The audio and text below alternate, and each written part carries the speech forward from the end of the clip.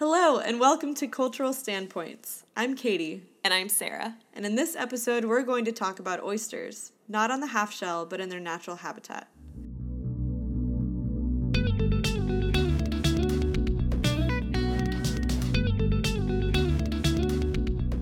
So, Sarah's from a small town on the Chesapeake Bay. Yeah, I grew up with my dad raising oysters as a hobby. He loved that they had the power to naturally clean the bay.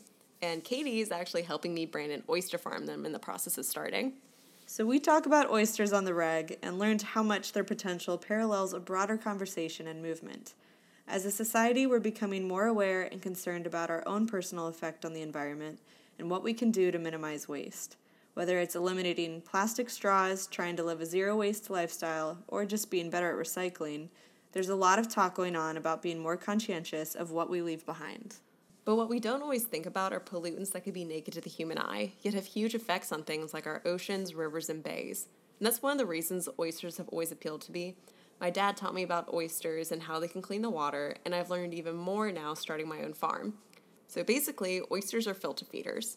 They feed off of phytoplankton in the water, and a single oyster can filter up to 50 gallons of water a day. They do this by removing excess nitrogen and phosphorus from runoffs from the water and by incorporating it into their shells and tissues as they grow. They're just like little soldiers basically cleaning the water. Several experts described oyster reefs to us as being similar to coral reefs. Like coral, they're natural structures that help break down wave action and prevent erosion. They also provide habitat to several hundred species, if not more. A project that I've always admired is the Billion Oyster Project. It's happening in the middle of New York City in the Hudson Bay and has been going on for about over 10 years or so. Based off of that 50-gallon-a-day model, they've estimated that it will take 1 billion oysters to clean the bay. I've first heard about it through Instagram and have followed their progress ever since. Last I heard, they're up to 18 million oysters they've put into the bay. The same people who started Billion Oyster Project have also started the Newark Harbor School located on Governor's Island in New York. It's a high school that teaches kids not only math, English, and other primary subjects, but also things like scuba diving, underwater welding, and all kinds of stuff. It's insanely cool.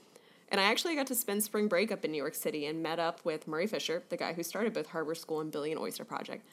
Everyone that we talked to about it and said we want to engage 1 million public school kids in restoring 1 billion oysters, everyone was like, that's amazing, how can we help? So virtually every conversation we had created an ally, which is part of how we knew that we were onto something, because most people were like, that has to happen, how do we help? Billion Oyster Project and the New York Harbor School are just two examples of how people are using oysters as a means to create natural and positive environmental change. Some other people doing it are a bit closer to home here in Richmond. The Virginia Institute of Marine Science and University of Maryland have been working together on a project like this in Harris Creek, Maryland. We spoke with Mark Brush and Lisa Kellogg at VIMS to better understand the project. Along with other scientists, they've developed a software program that simulates the Harris Creek's ecosystem and shows you real-time effects that the oysters are having in improving the water quality. It has also helped them quantify how much nitrogen and phosphorus is possible to remove in the creek based off of any set amount of oysters. While they were talking about this, I kept imagining the Oregon Trail, the computer game we played in elementary school. Yeah. Because with Harris Creek, you can choose your own adventure in terms of where you want to place the oysters in the creek and the quantity of oysters you want to put there. So your input generates an output.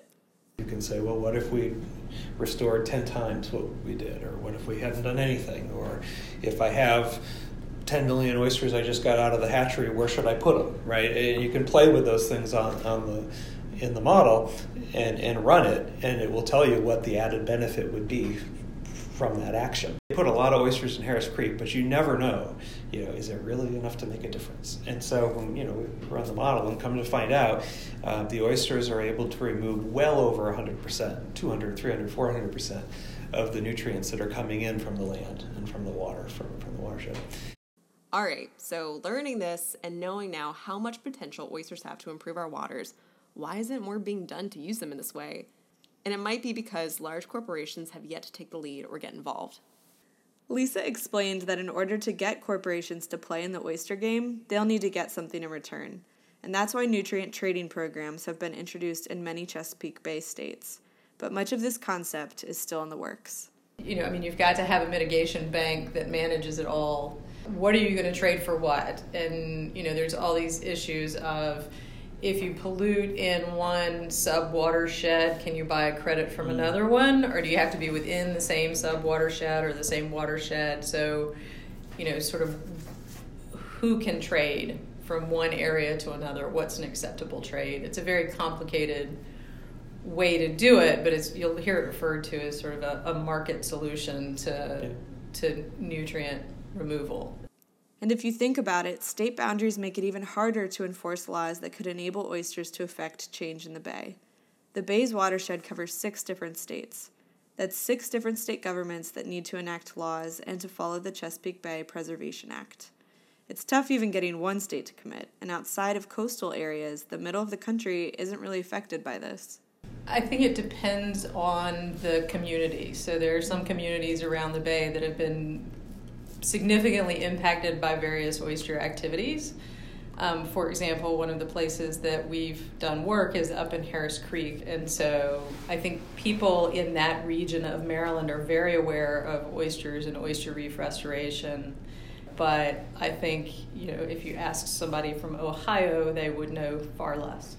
I think that through greater awareness and understanding of how natural systems can function and help be part of the solution to nutrient remediation builds the public will to pay the tax dollars and commit those tax dollars to restoration projects. And if you don't have sort of the public and political will for those large-scale restoration efforts, then they're not going to happen. They won't be funded. As a country, because we aren't being held to a broader regulatory framework, it's tough getting any of these projects or experiments to be widely accepted and implemented. Yeah, I know that Murray had to go through so much red tape to get the Billion Oyster Project started. He walked me through his process, and honestly, it sounded like a nightmare.